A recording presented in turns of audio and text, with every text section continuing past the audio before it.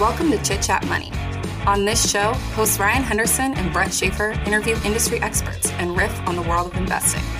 As a quick reminder, Chit Chat Money is a CCM Media Group podcast. Ryan and Brett are also general partners at Arch Capital, and Arch Capital may have positions in the securities discussed in this podcast. Anything discussed on Chit Chat Money by Ryan or Brett or any other podcast guests is not formal advice or recommendation. Now please enjoy this episode. All right, this is the Chit Chat Money Investing Power Hour. We come on every Thursday at 3 o'clock Eastern Time, 12 o'clock Pacific. The rule is there are no rules. There are no notes either. So this is a broad topic or broad discussion. We can cover anything. And the only rule is we can't have any notes. So what have you guys been up to this week? Do you guys have any thing to talk about? Crypto blowups. That's been fun to watch. Coinbase is not blowing up, but kind of imploded. I'd say down 50% in a week is a blow up. Yeah. Gosh, I don't know. Ian, any thoughts? It's been a jumbled week. What are your thoughts on that? Yeah, I'd say it's been a weird week for sure. Between the crypto stuff, there was also one of my smaller holdings. I think it's about a $3 billion market cap. There was news out that it had won like a $2 billion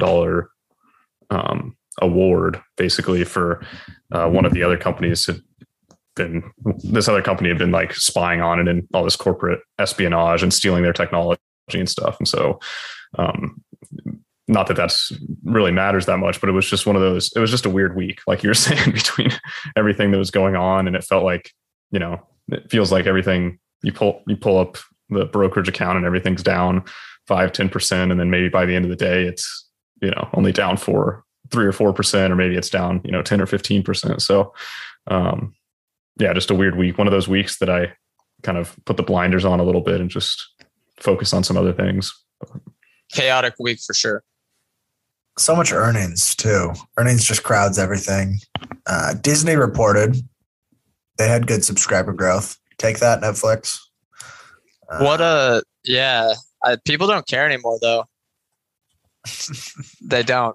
If something is not knocking it out of the park, it's going down 10%. I guess first topic maybe that came to mind is the crypto stuff. Coinbase with that new disclosure, and I didn't actually read the report, so people can correct me if it was not a bad report, but I guess they're seeing, users down, revenue down, and they had to make that disclosure about how customers' assets may be used as collateral in a bankruptcy filing, which my immediate thought was if my brokerage did that, I'm out immediately. And then we had the stablecoin blow up, which I think all three of us, I'm speaking for all three of us, are no experts on that stuff, but I believe it was a $40 billion stablecoin that went to zero. I know Ryan probably was not following that at all, but Ian, were you following that? The Terra USD thing? Just a little bit. I can't speak very intelligently about it, but I think this was probably before we were doing these podcasts, but I think we were talking about this a few months ago and just how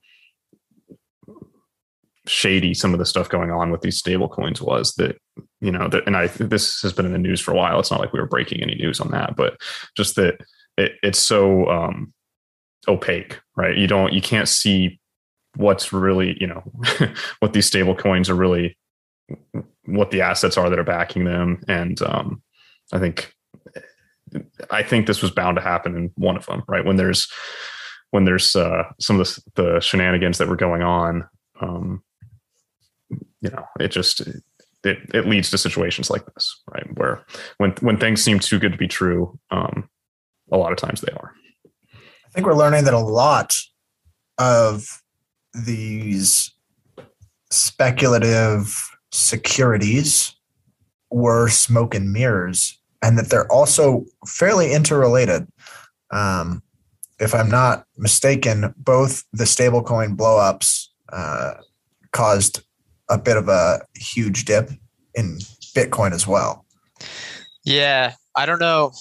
That could be correlated to something else, but yeah, I think I agree that those sort of blowups, the leverage in the crypto system can kind of all go to one, I guess, and everything moves in the same direction. Okay, here's a question. Can we say that Bitcoin is not a hedge against inflation now? Yes. We can officially say that. Ryan's smiling there. I know Ryan's a hater as along with me. How could it possibly be? How in any way could it be a hedge against inflation? It was a leading question, so I agree with you. But Ian, what are your thoughts? I would just say I think the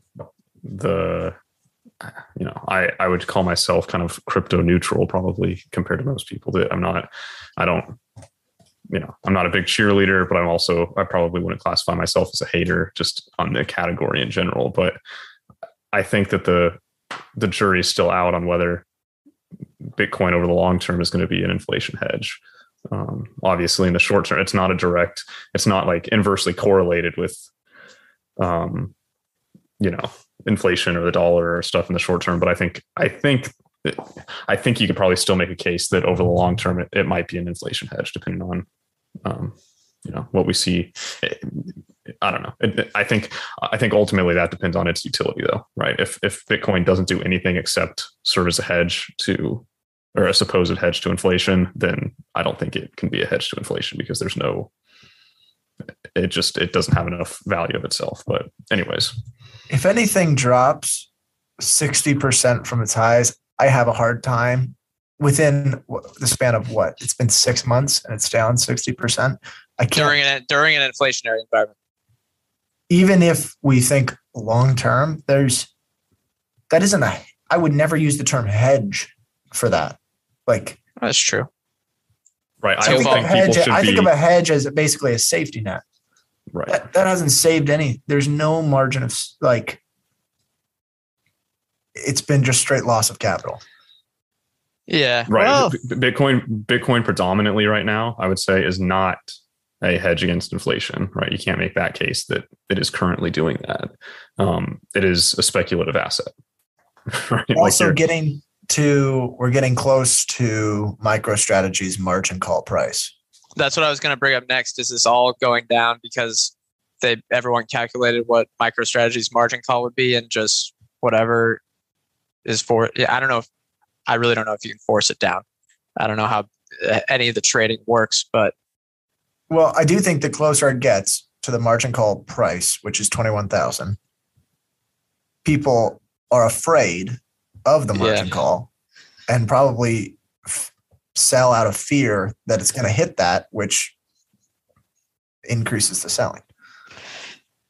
How many Bitcoins do they have? I feel like they have a lot. I actually looked this up the other day because I was curious, and it was like at one point a few weeks ago, it was worth $4 billion worth of Bitcoin. Well, I want to know how many. It's hilarious to watch. Like Bitcoin will be down 5%, MicroStrategy is down 25%. Like it's just a levered Bitcoin play. Yeah, well, I don't know. They were a bubble stock during the .com bubble, so anyone that's buying that, I'm sorry. Like, fool me once, whatever that saying is. Fool me once, shame on me. Fool me twice, shame on you. You guys agree? The opposite, but yes. Or is it the opposite? Sorry, I can never remember any sayings. Okay, but I want to talk. I guess we could talk in circles about Bitcoin forever, and maybe we don't know enough about these stablecoin things. But here's a question: is this going to warrant a congressional investigation? Because it was $40 billion in quote unquote wealth wiped out in weeks. That's a lot, right? Am I crazy in saying that $40 billion? Some people are upset, I'm assuming. And the developers said the developers are getting all their hands into it. It feels messy. Like this could be something that could inspire legal action to regulate this stuff. Let me pose a real question. this whole week has made me think about a few things. First of all, if you're an institution and you're managing money on behalf of others and you decided to start a crypto strategy, I look forward to seeing how people explain that coming out of this. Wow. All right, Ryan, being mean. I guess you're just general. Hey, not speaking individually. So I guess, criticize what category, but how I agree. How are you going to rationalize that to investors? Like, well, it'll be hard. Like, what was the analysis that went behind that? I think my analysis everyone else was buying it. We bought it. My analysis is Crypto.com bought the rights to the Staples Center or renamed it to Crypto.com Arena or whatever it is. And that was literally the day of the top. So Tom Brady was the top. And well, Tom Brady laserized. No, that was before then. That was last spring. But okay, the real top was Matt Damon. What is it? Dare to be brave. Fortune favors the bold. Fortune favors the brave. Whatever it is. Yeah. That was the top. And I wonder how old Mr. Damon feels about that now. Like, I got about 10 million from doing this, but man, I don't know. Like, I don't know if it looks good anymore. Yeah, $10 million to ruin his reputation. It is so okay. The story isn't over, obviously. So maybe we're like bottom ticking this right now, but it feels like the snowball that was being pushed up the hill, and eventually there just wasn't enough money to keep pushing the snowball up, and now it's kind of broke everyone's legs on the way down. If the entire crypto space, whether it's through the stablecoin blowups or just the slow decline, if that evaporates a bunch of wealth, does that lead to a general recession? Oh, you mean like, okay, so the wealth effect gets totally reversed and people feel like they have less spending power and they're not spending stuff on whatever, a boat. Yeah. Theoretically, 50% of everyone's wealth could have gone to, I'm saying if someone had 50% of their wealth in it and that goes to zero, theoretically, I think spending gets curb stomped.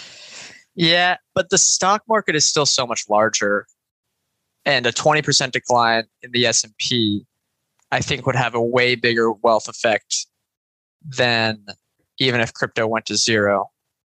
You guys follow me there, or do you agree or disagree? Yeah, that's probably right. Ian, any thoughts? No, I think that's probably right. But generally, I think directionally, yeah. Well, Ryan, maybe with crypto, a subset of the population because it's more focused within, I don't know, maybe Silicon Valley or whatever compared to the stock market in general. All right. Any other? We've talked crypto for 15 minutes. I think we should probably do something else. If anything, we have not that many people watching, but if you are watching, send in questions in the comments. We'll answer them, whatever. Especially because we don't have many people that watch this right now. I guarantee you we will see your question because the feed's not going to be going through too fast. This episode is brought to you by La Quinta by Wyndham. Here you are, miles from home and ready to start your vacation. Good thing you're staying at La Quinta by Wyndham. They have free high-speed Wi-Fi to stream all your favorite movies. And in the morning, get fresh waffles with their free Bright Side breakfast. Or squeeze in a workout at their fitness center. Either way, you're ready to conquer the day. Tonight, La Quinta. Tomorrow, you triumph. Book your stay at lq.com. But I don't know, any other topics this week? Any earnings, guys? Any big stuff? There's a lot of earnings I found interesting. Should we talk about the Coinbase, or is it just not worth? Nah, I don't know. I have nothing to say. I will say that I saw a lot of people referencing the PE, the price to earnings. And then someone was like, wait, the E can change? Like, that's a joke. And it's like, it is, I think that's important to think about how many situations right now where we're looking at trailing numbers that are going to be wildly different. Yeah. In the coming years.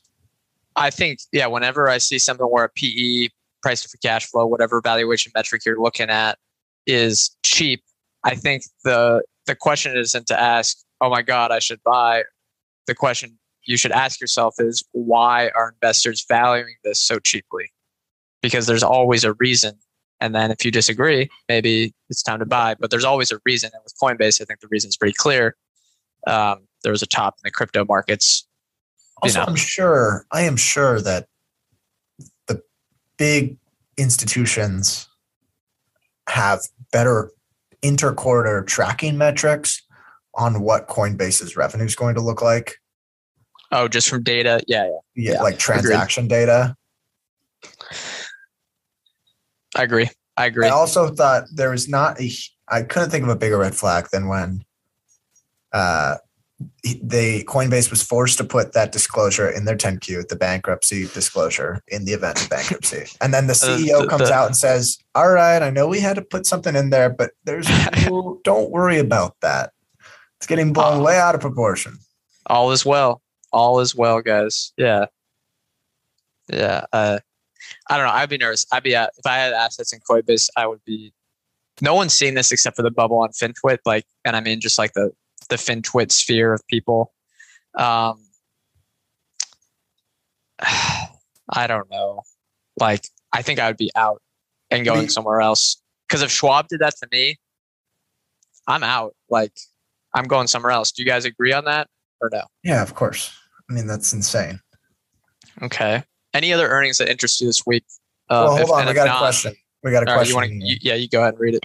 You said in the episode on Brookfield, you all seem very skeptical about their weird corporate structure. Do you have similar opinions toward John Malone's Liberty complex? Yeah, I do. Good question, Kevin. That's a really good question. Yeah, I will say Brookfield, there's a lot of fans. We figured out there are a lot of fans of that company that when we were skeptical, they did not like that, but that is okay. We can agree to disagree. But yeah, I'd say I'm less skeptical about Liberty because it's a little bit more understandable. But the thing about Brookfield was that, and I spent a few hours trying to read their annual report, I got nowhere. The journalist that I read had a great analogy that it's like watching a basketball game with the lights out. That's how I felt reading the annual report. I kind of got nowhere. I think with Liberty, it's a bit different. You can understand what's there if you put in enough work. But to be honest, I don't like their assets. So that's just my personal opinion. Okay, that is another. With Liberty, the assets are more understandable. Yeah. It's hard. The legal structure is complicated also. So that part is similar to Brookfield. That was kind of a yellow flag for me. And it's not even, that could be an advantage, but it's hard, makes it harder for me to understand. Yeah. I mean, both companies have phenomenal track records, but it's just personally, it's hard to understand. But the actual underlying businesses, like I was looking at Brookfield Infrastructure Partners this week. I don't really understand those assets nearly as well as I would understand a Sirius XM or Formula One or the Braves. Although, admittedly, I'm not interested in owning the Braves. Yeah, baseball teams. Hey, that's the World Series champion. They won the World Series. I know they talked about it in the conference call once. I read it. And I was like, John Malone won the World Series. I know. Well, no, I don't. Yeah, they won the World Series, and we signed whatever Acuna or whatever you say his name. We have this star, and I'm like, okay, great. What are the margins? But no, Liberty's similar, but I think, and both have great track records, like I said before. But it's just complicated, and I don't like complication. Simple as that.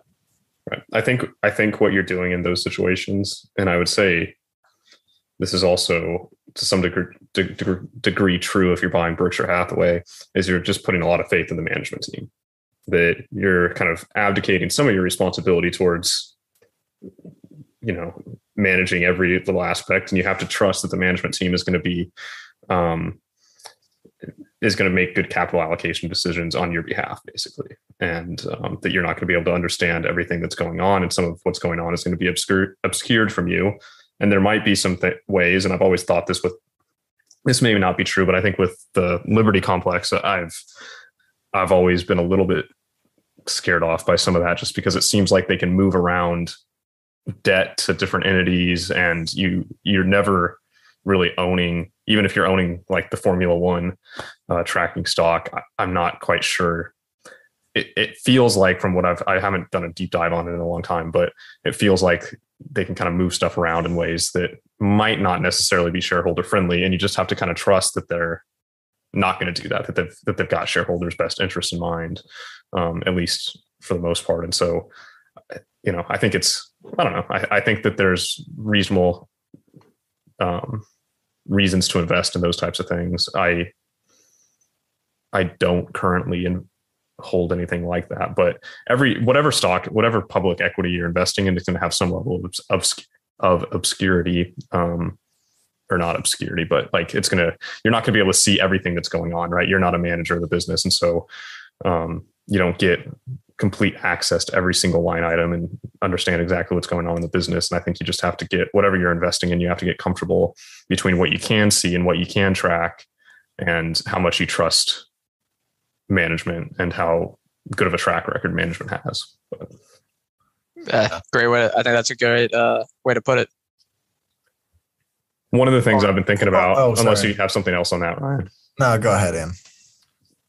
One of the things I've been thinking about recently is just, two things. One is obviously the market has just been crashing, particularly the NASDAQ type stocks have been crashing recently.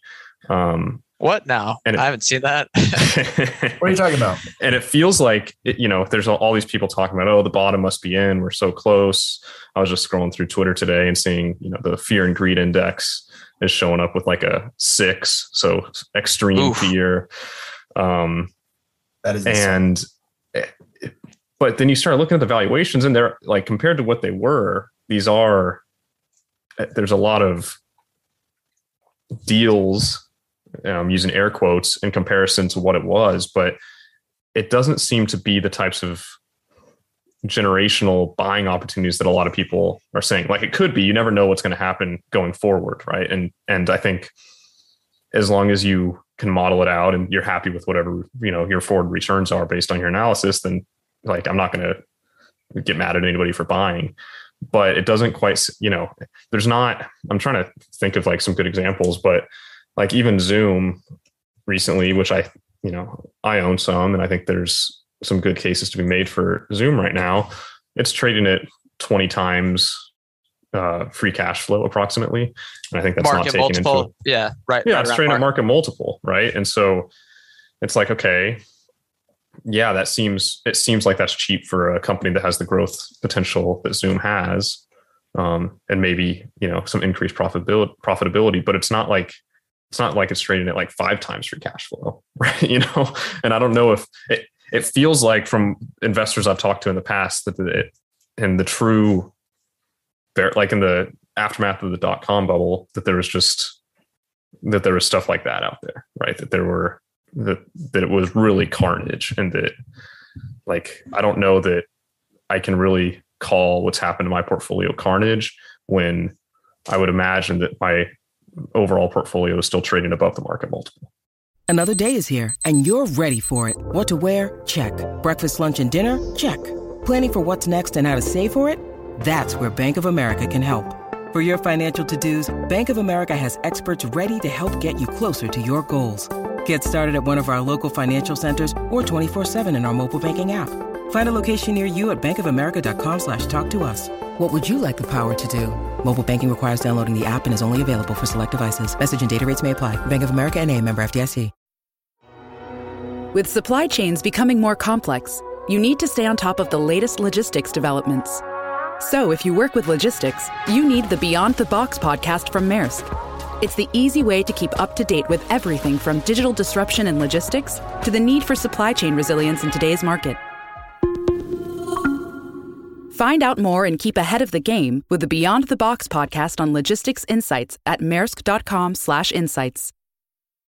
Right. Yeah. Okay. Yeah, I think, it's impossible to call the bottom unless you're someone like David Tepper, who seems to have a great knack, and we're not like him. Most people aren't. Maybe someone listening is.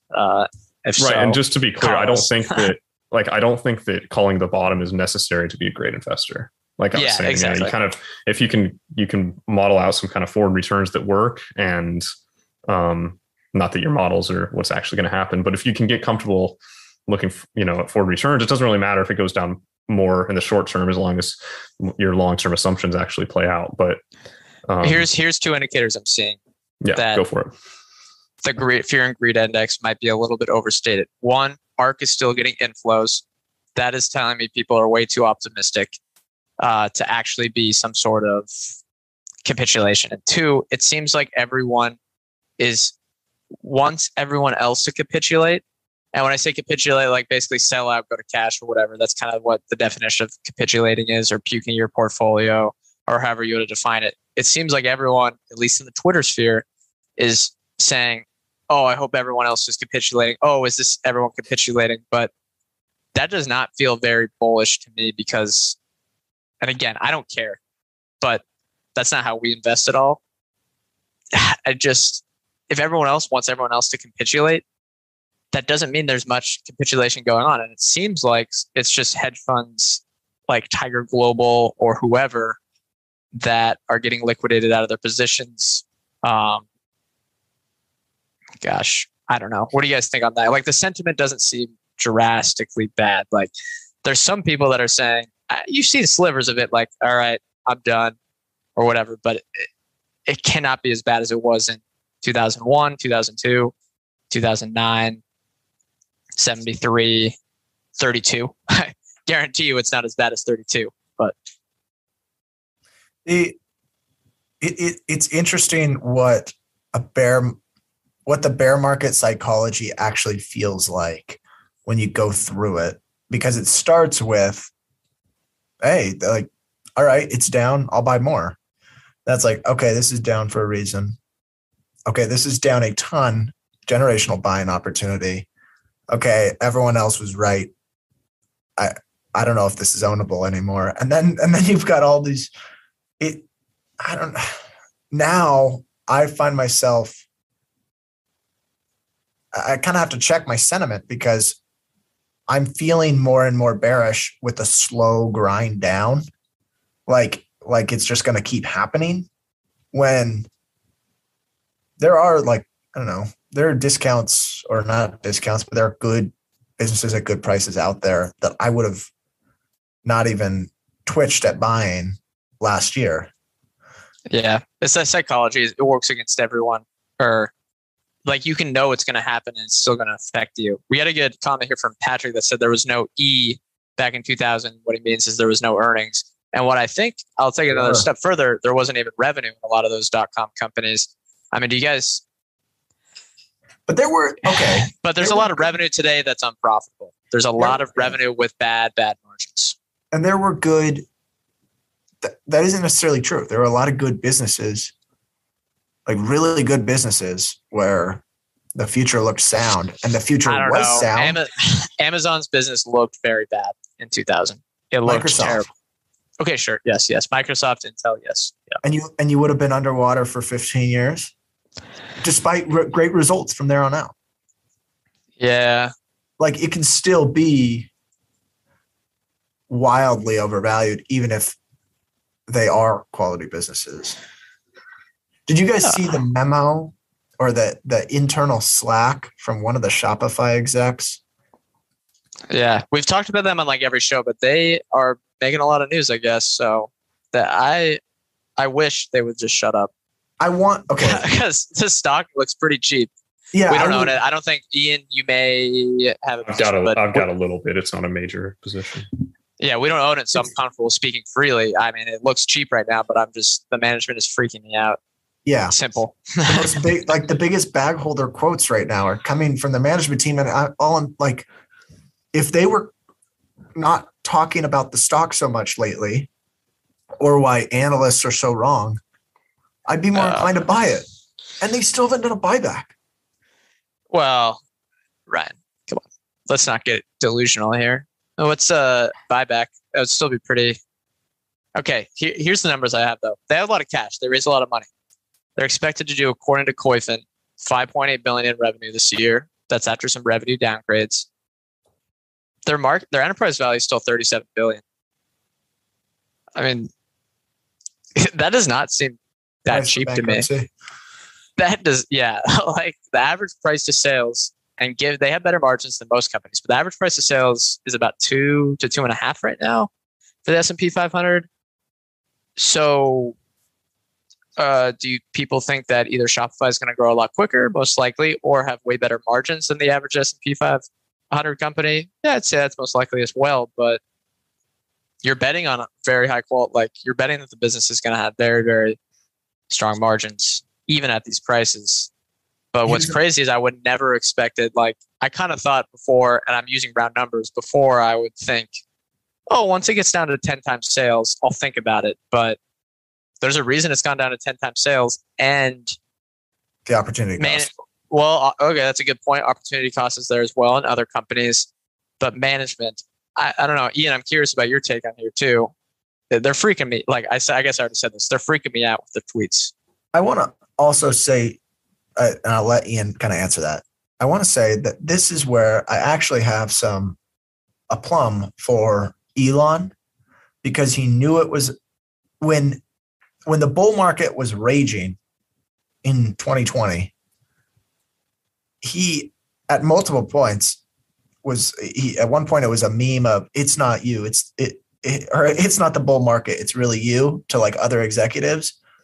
And no one else talked about the stock when it was absurdly overvalued, but now they're complaining about the stock and analysts when it's insanely undervalued. Like you kind of got to do it both ways. Like you got to really be tempering expectations. Yeah. Agreed. Ian, what did you think about the Shopify stuff? Yeah, I think to provide a couple of numbers real quick, it topped out in 2021 at a high of about 72 times revenue. Today it's at about 7 times revenue. I'm sorry. Go ahead.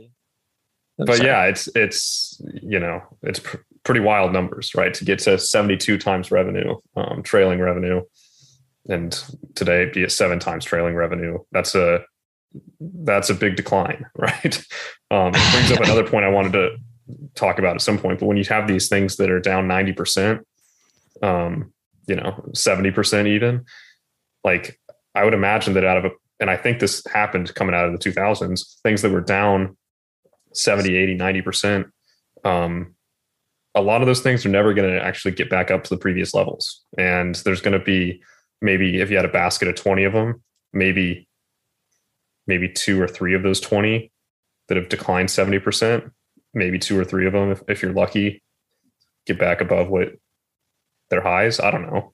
That's something I want to discuss, get your guys' opinion on in a second. But first, okay. I'll say, as far as the Shopify stuff, just to kind of close the book there, I think the most concerning thing to me about the management team is when they start going after analysts, because that's not really, especially a company that's the size of Shopify. Like if you're a micro cap and you want to say, hey, analysts are misvaluing us and here's how you should value us, and you're actively, like, as a micro cap or a small cap, you need to raise money and it really has an impact on you, you can make a case for why they're misvaluing you, then go for it. As the CEO of a $30-40 billion company, going after the sell side analysts because you think it seems like it's not the thing I want my management team focused on at that point. Like you have plenty of money, you're not trying to raise. Like maybe the stock price is affecting your ability to hire to some extent, but that really shouldn't be affecting your ability to hire that much. If you're doing, like, especially in a market like this where everything's going down, people understand that, I think, in the labor market. So you just have to. No, I don't think they do, Ian. I don't think they do. No, I'm serious. You don't think people in the labor market, like when they're looking at what I'm trying to say is that if I'm picking a job and I'm deciding between, Shopify, Stripe, as a developer, I want to pick between Shopify, Stripe, Twilio, and I'm seeing all these, valuations coming way down, that like they're going to pick one of those places anyways. You know what I mean? Like they're not, and maybe they decide to go to Google, right? Maybe Google becomes more attractive because people see it as a steadier option, but I don't think there's I think in a market like this where the stock prices have come down on everything, I don't think it has a huge effect on hiring, but I could be wrong. Cox Panoramic Wi-Fi includes advanced security to help protect all your connected devices. You'll get real-time alerts. Oh, like this one, so you don't have to worry about malware. Or when your kid downloads a song from a shady link.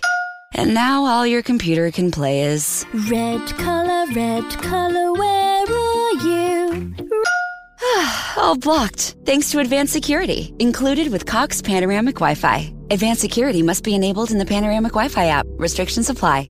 I got a novel idea for you guys. I want to see if you have any thoughts here. This could be, I don't know if anyone's ever thought of this before. Paying people in cash. I knew you were Are we? I know. You guys know I talk about this every time, but this is important. What do we think about this? Paying people in cash. In all seriousness, when the stock goes down, you're levered. Your compensation is leveraged to your stock price. Yeah. This is actually there's so much more momentum than I thought that's involved with stock-based compensation, because I saw it with Unity's report. There's no reason that this needed to happen, but their stock-based compensation jumped more than 60%. Sales jumped 33%. And they did not hire that much more people. Like hiring there was not 60% growth in headcount.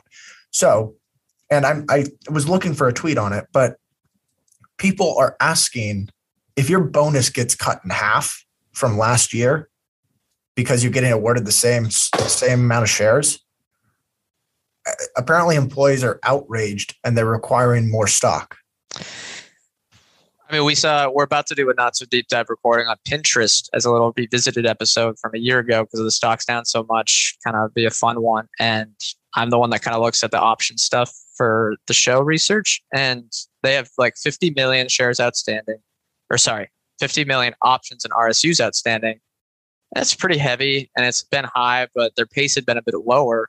But then I see a subsequent event in their 10Q and they just did a $25 million share RSU grant. I don't know who it was to. Maybe I didn't look at the proxy, but I'm assuming it was to a lot of different employees. If it was just the executive team, that is a sick move, like not a good, like it's a terrible move, very selfish to do, but that's worth like $570 million at the price it was granted at. And that's going to be some heavy dilution. And I think it's because they need to retain their employees. And for someone like Pinterest, if I remember looking back, well, I do remember because I looked back at our notes from the episode we did in early summer last year. They were really, really heavy on their SBC. And that works well when your stock was going to the moon. And it looks good and employees are happy. But now that their stock's down 80%, I don't have the numbers. I think it's down like 80%. The Slack channels are filled talking about the stock. You got to grant a lot. Yeah, more. And that's fine if that's what you want to do. But man, that's not good for outside shareholders. How do the employees feel? What do you think it does to employee morale? Because I always hear the argument that they're better incentivized. I got a feeling employee morale isn't very good when their net worth is being wiped out and their bonus from last year was cut in half. Yeah. Well, I think you're 100% right cash, about that. We won't have that problem. Here's I like to do this if I kind of look at a 10Q or whatever, and I'm like, that options outstanding is very high. Take it.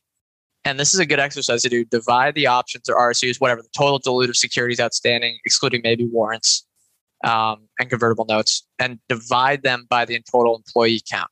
If you're getting a really, really high number, maybe there's a lot of leverage on that stock price that you're not maybe thinking about. Because some companies are really, really high. Like Pinterest only has, I believe, 3,500 employees, and they got now 75 million dilutive securities outstanding to those employees. Now, a lot of that's probably the executive team, but that's a lot per employee. And man, for minus 9% user growth.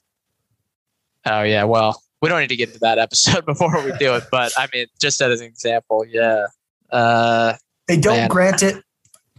That's the biggest irritation for me is the granting of stock isn't a reward often. It's because they have to. Well, they feel like they have to. Yeah. Or I guess if you're unprofitable, once you start, it's really hard to stop. Yeah, it's a disease. It's a disease. Especially when that becomes like, I think I heard someone say it, like during bear markets, SBC can either become way more dilutive or it becomes a cash expense, which is going to hurt a lot of companies' cash flow. Yeah. I wish companies, because look, we're complaining about this, and I'm sure you'll hear us complain about it in other power hours, but it's a part of the market, and we invest in companies that do this bullshit. And I just wish more companies would think individually, or not individual, like originally, you know what I mean? And kind of think for themselves, because we've gone through, each week we research a new company. Ian, you've been doing one every other week as a part of the show. And the patterns you recognize in compensation and everything, it's all the same. And I just wish people would act more like a Constellation Software and do something where, I don't know, unique, makes sense for the business you have, and just is just not just doing what everyone else is doing. If you guys kind of get what I mean there. Yeah. Yeah. I think, in my opinion, I understand why people grant stock, especially like in private companies and early stage companies. You're trying to like getting, when you're one of the first 10 or even 100 or maybe even 500 employees, granting stock options as you're trying to conserve cash for other things, and you're trying to incentivize people who are part of a small team. I think it makes sense. I think once we get to the level of a public company that has thousands of employees and has plenty of cash to actually just pay people, right?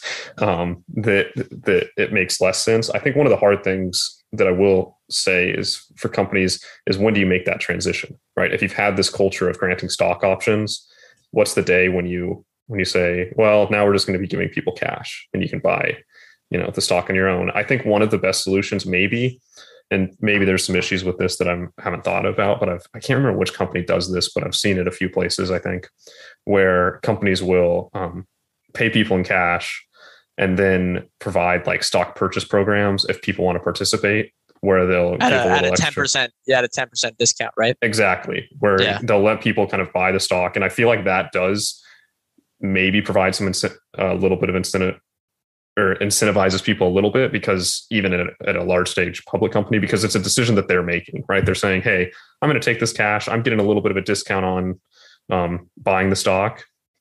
And, I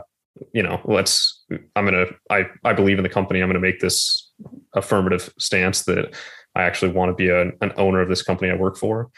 So I don't know. That seems to me to be the best of both worlds, where you can give people a little bit of a little additional perk of the job while still letting people ultimately make that decision on their own.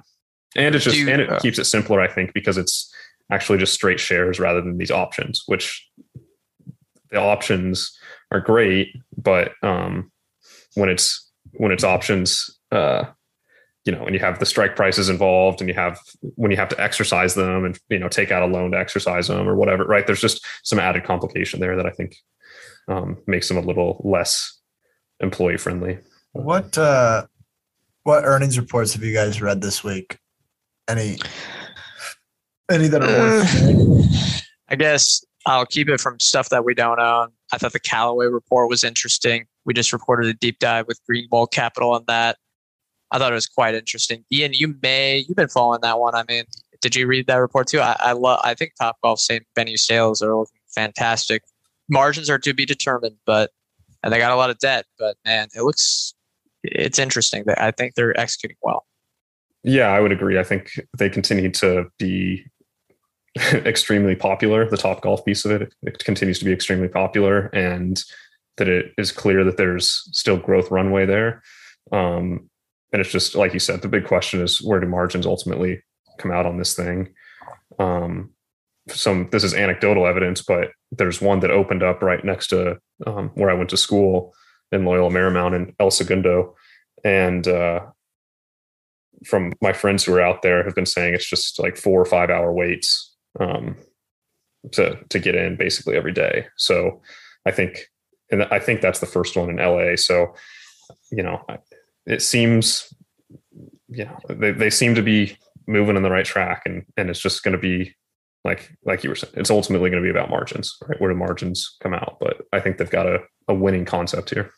Those wait times. Breaking news: Topgolf is popular, and I think it'll continue to be popular. Yeah, people spend a lot of money on Topgolf. The wait times kind of indicate to me that they may have quite a bit of pricing power, even though people shell out a lot of money with a party at those things. It feels like, given the demand, they have pricing power.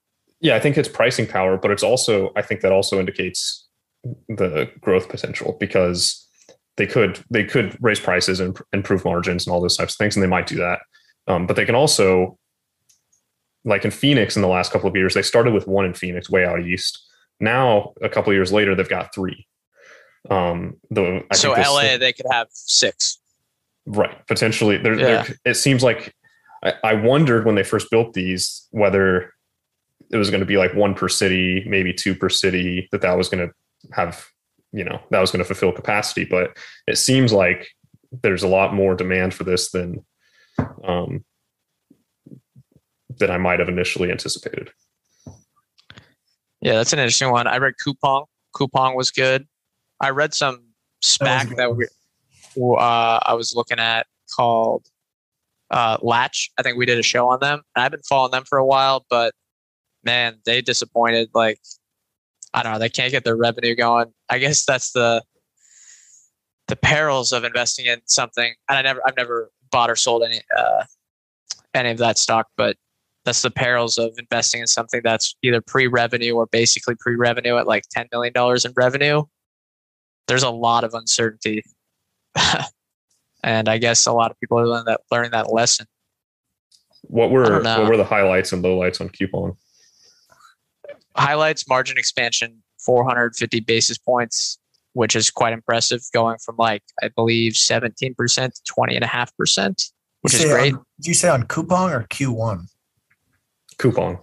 Oh, I thought you said highlights and lowlights on Q1.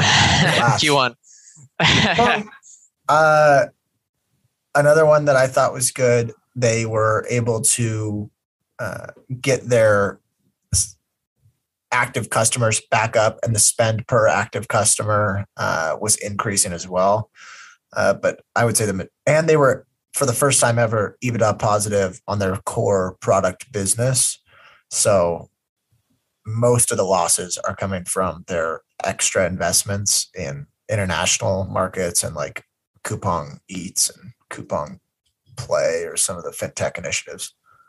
Yeah, I thought that was a good report. I haven't read the call. They don't give out much info, which is disappointing for a company that is international. I would like more information on. They're very scarce on doing analyst conferences, investment presentations, whatever. But I don't know. It looks like a good report. What about this? Any bad reports from anyone that you saw besides Coinbase? I know that. Peloton. Did you guys? Ian, you looked at that one. I didn't look at the report. Yeah, I looked at that one a little bit. I'm going to pull up the numbers here because it was pretty brutal. What happened to Upstart's report to cause it to drop 50%? Because I didn't take a look.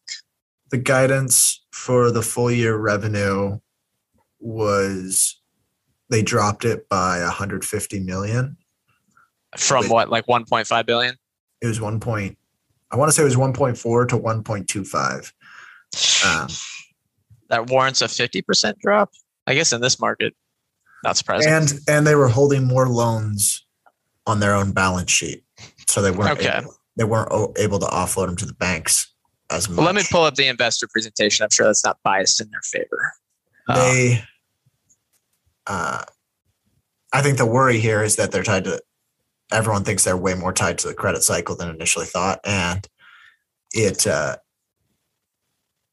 maybe these banks aren't quite as receptive to some of these new Upstart loans, since more and more are being held on Upstart's balance sheet. Well, that would be they're not able to offload them as well. Yeah, it looks like growth stalled from Q4. Yeah, look at that chart there. I mean, they're still profitable, so borrowers are up. Well, I probably don't know what I'm talking about just looking at it here. credit union partners are up. It's well, there's a lot of people that know a lot better than us, but the quarter, I mean, just looking at that, that's just the investor presentation. I mean, 50%, that seems a bit much. Yeah, it might be a bit much. I mean, what do they do? They're at oh my God, they're at a $2.7 billion market cap now. Wasn't it at like 25 billion in late last year? Something I mean, this like is that, I think. My God. All right, sorry. Let's go to. People are worried about the loans. Yeah, true. Yeah. Which was not a problem when you were if you were able to offload them all to the banks, but if you're holding them now and the banks won't take them, I guess that could be that could be a huge bottleneck. Okay, Peloton earnings. Ian, tell me. Let's look at a good company. This is a company firing on all cylinders, right? Yeah. So this is the first earnings report under new CEO Barry McCarthy. Basically, growth was revenue fell 24% from last year, which was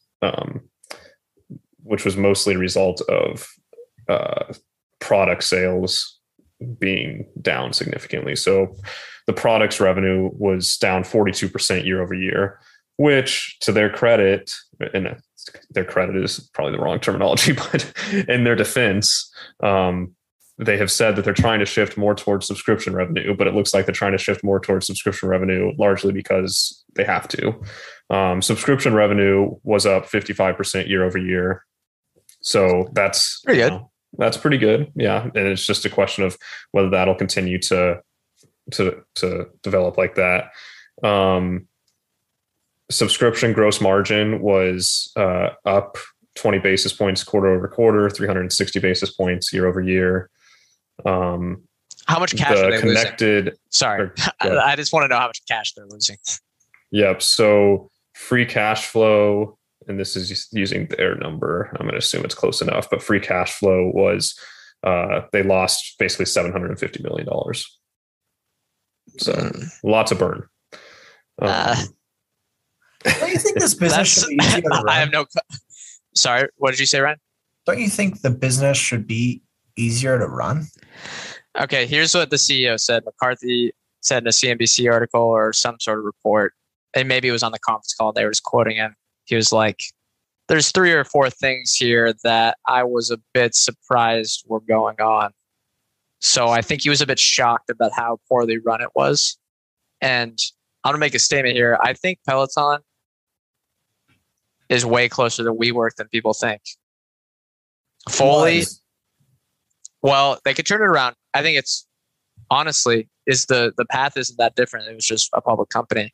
Foley did almost the same exact moves as Noonan, buying the house on margin. That's the core one. Like trying to become some sort of celebrity. Another one. Trying to pump up the stock, whatever. I feel so much. It feels very similar to WeWork. Do you guys, looking at Peloton's business now, do you agree or disagree? I think Foley was it's similar. hard to call anything the level that WeWork was at. WeWork is still a functioning business. So functioning. Well, Peloton's still a functioning business too, to some extent. They burned $750 million in the last quarter or whatever. But what's that burn? I think what some of the things that Adam Newman was doing, I think it's hard to compare. Like, I don't know what Foley's doing, but the Peloton Output Park is not that much less absurd than the surfboard company. The Peloton Output Park, come on. I'm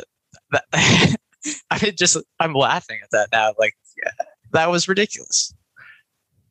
Is there any way, Ian, in your opinion, is there any way that they can generate cash? Like, why are they losing so much money? I think it's largely due to bad inventory management in a lot of ways. Is that they built too much. They thought they were riding this high of people using it for years and years and years.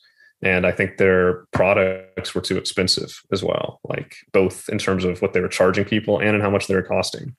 And that's going to be the big question, is if they can get these like that was one of the things that people were really worried about is in the quarter, the gross margin on the products went from like last year in the third quarter, they're on a different fiscal year, but last year in the third quarter, their gross margin on products was 28%.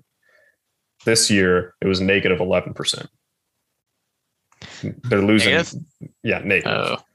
And so if they can get that somewhere around break even, and then they can keep growing the subscription business, then yeah, they can be they can be cash flow. They can generate cash flow. The problem is, I think and McCarthy said it, that they're thinly capitalized for a business of our scale, is I think his quote.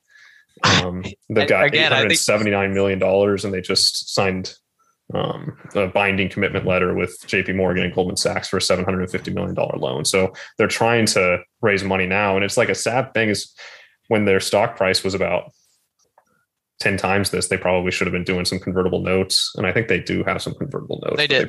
But remember they said, oh, we don't need to raise money. We don't need to raise money. Right. And I think it's nice to hear him come in. And it also just goes to show how stupid that statement was before, that he comes in and goes, we're thinly capitalized, versus the other people, the former, or I don't know, that CFO may actually still be around. I'm trying to remember now. I think if she's still around, I mean, what are they doing? Like, yeah, I can't imagine if she is. Like, I can't imagine she's going to be around for long. But I feel like the end state is similar to Roku, where they right size hardware costs, and the subscription has to become a much bigger part of the business. We've got some, but like some positive things out of it is that they, like this is another negative actually, is the churn increased a little bit, but their connected fitness workouts were up, and average monthly workouts per subscription was up slightly quarter over quarter. It was down year over year, but it was up quarter over quarter to about 18.8 versus 15.5 in the previous quarter, which has been a thing that people have been harping on is, oh, people are using this less and less. There's no one going to use it. I think there's a chance that people do use these. I think it just is a matter of getting that product gross margin at least to zero and hopefully a little bit positive, and then just growing the connected fitness subscriptions. But I don't know. They've got a lot of work to do, no doubt. We've got one question in the chat that Achilles asked, what's a reasonable price to sales in your opinion for enterprise software as a service companies? You guys want to take that? Yeah, I can take that. It depends. You got to take it on a case by case basis. So let me go two different examples. Okay. One of the best, I guess, is Adobe. They're enterprise plus consumer software, but Adobe has, and I haven't looked at their numbers recently, but let's say hypothetically they have 90% gross margins. Yeah, I think the best way you got to do is work down the income statement. 90% gross margins. Okay, you're starting it there with your gross profit number. Typically, you've got about 10% on G&A. Maybe at a company their size, it's like 8%, something like that. But let's say they're at 10% on G&A, which is general and administrative. You're down to 80% left. Now you have 80% of gross profit dollars to spend on R&D and sales and marketing, SBC, whatever. With something like that, where people are attached to it and they're coming to you to buy, you don't have a giant direct sales force going out to people. You can assume with something like that, your sales and marketing spend as a percentage of revenue might be closer to 20. And again, Adobe's could be higher than this, but I doubt it given their operating margins. It's probably closer to like 20. And that moves you maybe down to 60% of your gross profit dollars, or excuse me, of your revenue is left as profit. And then lastly, you have R&D, which is basically all your CapEx for a software company. For a company like Adobe, I'm assuming it's like 20% as well. And that gets you down to a 40% operating margin or free cash flow margin or whatever you want to define it. Okay, that company probably deserves a price to sales, depending on how high quality you think their moat is and their runway for growth. Probably like 10 or 12 at least. That seems very reasonable for someone like Adobe, and that's where they've traded at in the past. But conversely, and maybe I'm having a hard time thinking of an example here, okay, but someone with a giant direct sales force. All right, or interrupt me. So first of all, in Adobe's case, it's 45% operating cash flow margins. Right, pretty close. There you go. Yeah. Right around that. enterprise SaaS kind of gets bottled into one big thing, but each one of them has a different cost structure. And also I would pay attention to answer your question, what price to sales does a company deserve to trade at? It depends on the return that you want, essentially. Well, that's true as well. But that's one of the variables. Also, the example I wanted to give, and this is a hypothetical, is because I think there's plenty of out there, but I can't think of a specific one. Someone that needs a giant direct sales staff, someone that needs to spend 40% of their revenue on sales and marketing, if they have the same gross margins as an Adobe, and especially if their gross margins are lower, like 75%, they're not going to have those margins and they deserve a lower price of sales. And one of the biggest advantages is whether or not someone can offer a competing service. In Adobe's case, no one can offer what they offer, especially when bundled together. So when you think about those applications, they don't have to compete on price, which means their margins are going to be higher, which means they should command a higher multiple potentially. Other businesses, even though it could be software as a service, Sprout Social is one that comes to mind. So Sprout Social offers social media management solutions. It allows you to view all your likes, view your comments. You can post something and manage basically all of your Twitter presence, Instagram presence, if you're a big business. Things like that don't quite have nearly as high of barriers to build a substitute product as Ansys's simulation software. So I think businesses like that deserve a higher multiple because it's more durable. Yeah, but that one's on a case-by-case basis. Yeah, but specifically the one you can take home on any of them is to look at what they're spending on their operating expense line. I think that's really something anyone getting started out in can because what you're talking about, Ryan, is super important, but I think it's something very, very difficult to kind of go through. And it's something, I'm sure we'll be trying to figure out for the rest of our investing careers. But the operating expense line is something anyone can understand. It's pretty simple. And you can, it can help you understand what sort of margins you should expect or what you need to expect at the current share price. And if you've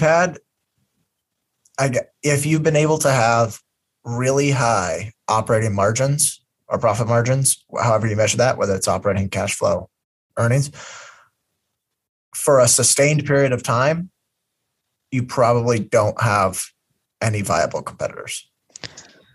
That's true. But Adobe's had 40% operating margins for the last 10 years. They got competitors though. They got competitors. Canva's a competitor. I don't know. Yeah, but not across the entire creative suite.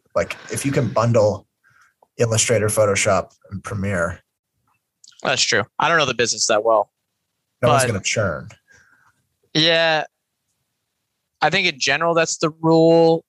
And that's definitely, whatever. When there's the margin, capitalism competes it away. But there's some industries that have had high ones where there's high competition. Video games, competition's been pretty fierce and all their margins are quite high. So that one always confounds me when people say that capitalism competes it away because video game stocks beg to differ. I don't know. Does that make sense, guys? Or am I speaking out of my ass here? Even those have sustainable competitive advantages. Some of them. Yeah, but they have competition. Fierce competition spending billions of dollars. Yeah, but they're not necessarily competing for the same direct customers. I don't think EA with FIFA competes for the same customers as Call of Duty. I don't know.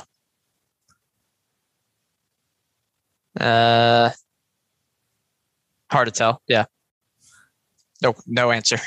Ian, what price to sales does an enterprise SaaS company deserve to trade at? It's all at 10, right? Every single one. Ian's going to come in and say 10. Yeah. No, I think you guys covered kind of some of the things to consider. One of the things I always like, just to kind of keep it simple, is basically what do you think it's going to generate free cash flow at maturity? And some of these enterprise SaaS companies are at maturity or close to maturity. And so you can actually just value it on a price to free cash flow multiple, which I much prefer doing, or EV to free cash flow. But if you can't, then I like to come in and kind of see, okay, what's their free cash flow margin's going to be based on some things that are kind of similar to them, so I can get a ballpark, and then I'll value it on a price to free cash flow multiple. And so if it's, assuming a market multiple somewhere between 20 and 25 times, if you think the business is particularly durable, valuing it above 25 times on a free cash flow multiple basis is, I think, reasonable. If you think there's a lot of risks in the business, then whether it's the current free cash flow multiple or what you're projecting the free cash flow multiple will be, I think you want to have it at a discount to that. And I think the best way to kind of visualize that a lot of times is to use free cash flow yield, which is just flipping the equation around and seeing, okay, for every dollar I invest in this, what percentage do I get back in free cash flow, basically? And now sometimes that free cash flow is going to get reinvested into the business, and hopefully the business is doing a good job of that and you're getting good returns on that capital, or it's giving it to you in the form of share buybacks or dividends. And so then you can start to see how the company, what percentage you're getting, hopefully above the yield on like a risk-free investment like a treasury.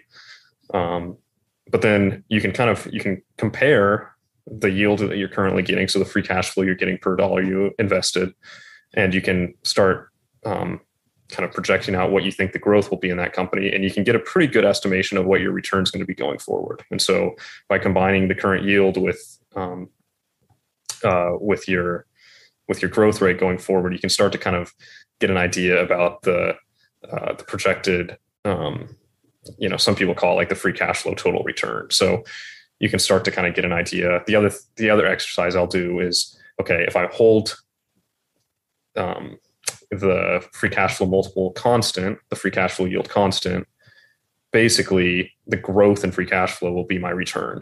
And so getting a little bit of a sense of that, just that helps me out too, is trying to limit as many variables as possible when I'm doing this. And kind of getting an idea about what return is. So in terms of Ian, I hate to cut you off, but we do have to end here soon because we went over our time. But it's a good lesson, though. Good. Thank you. This is good. Thank you, Professor.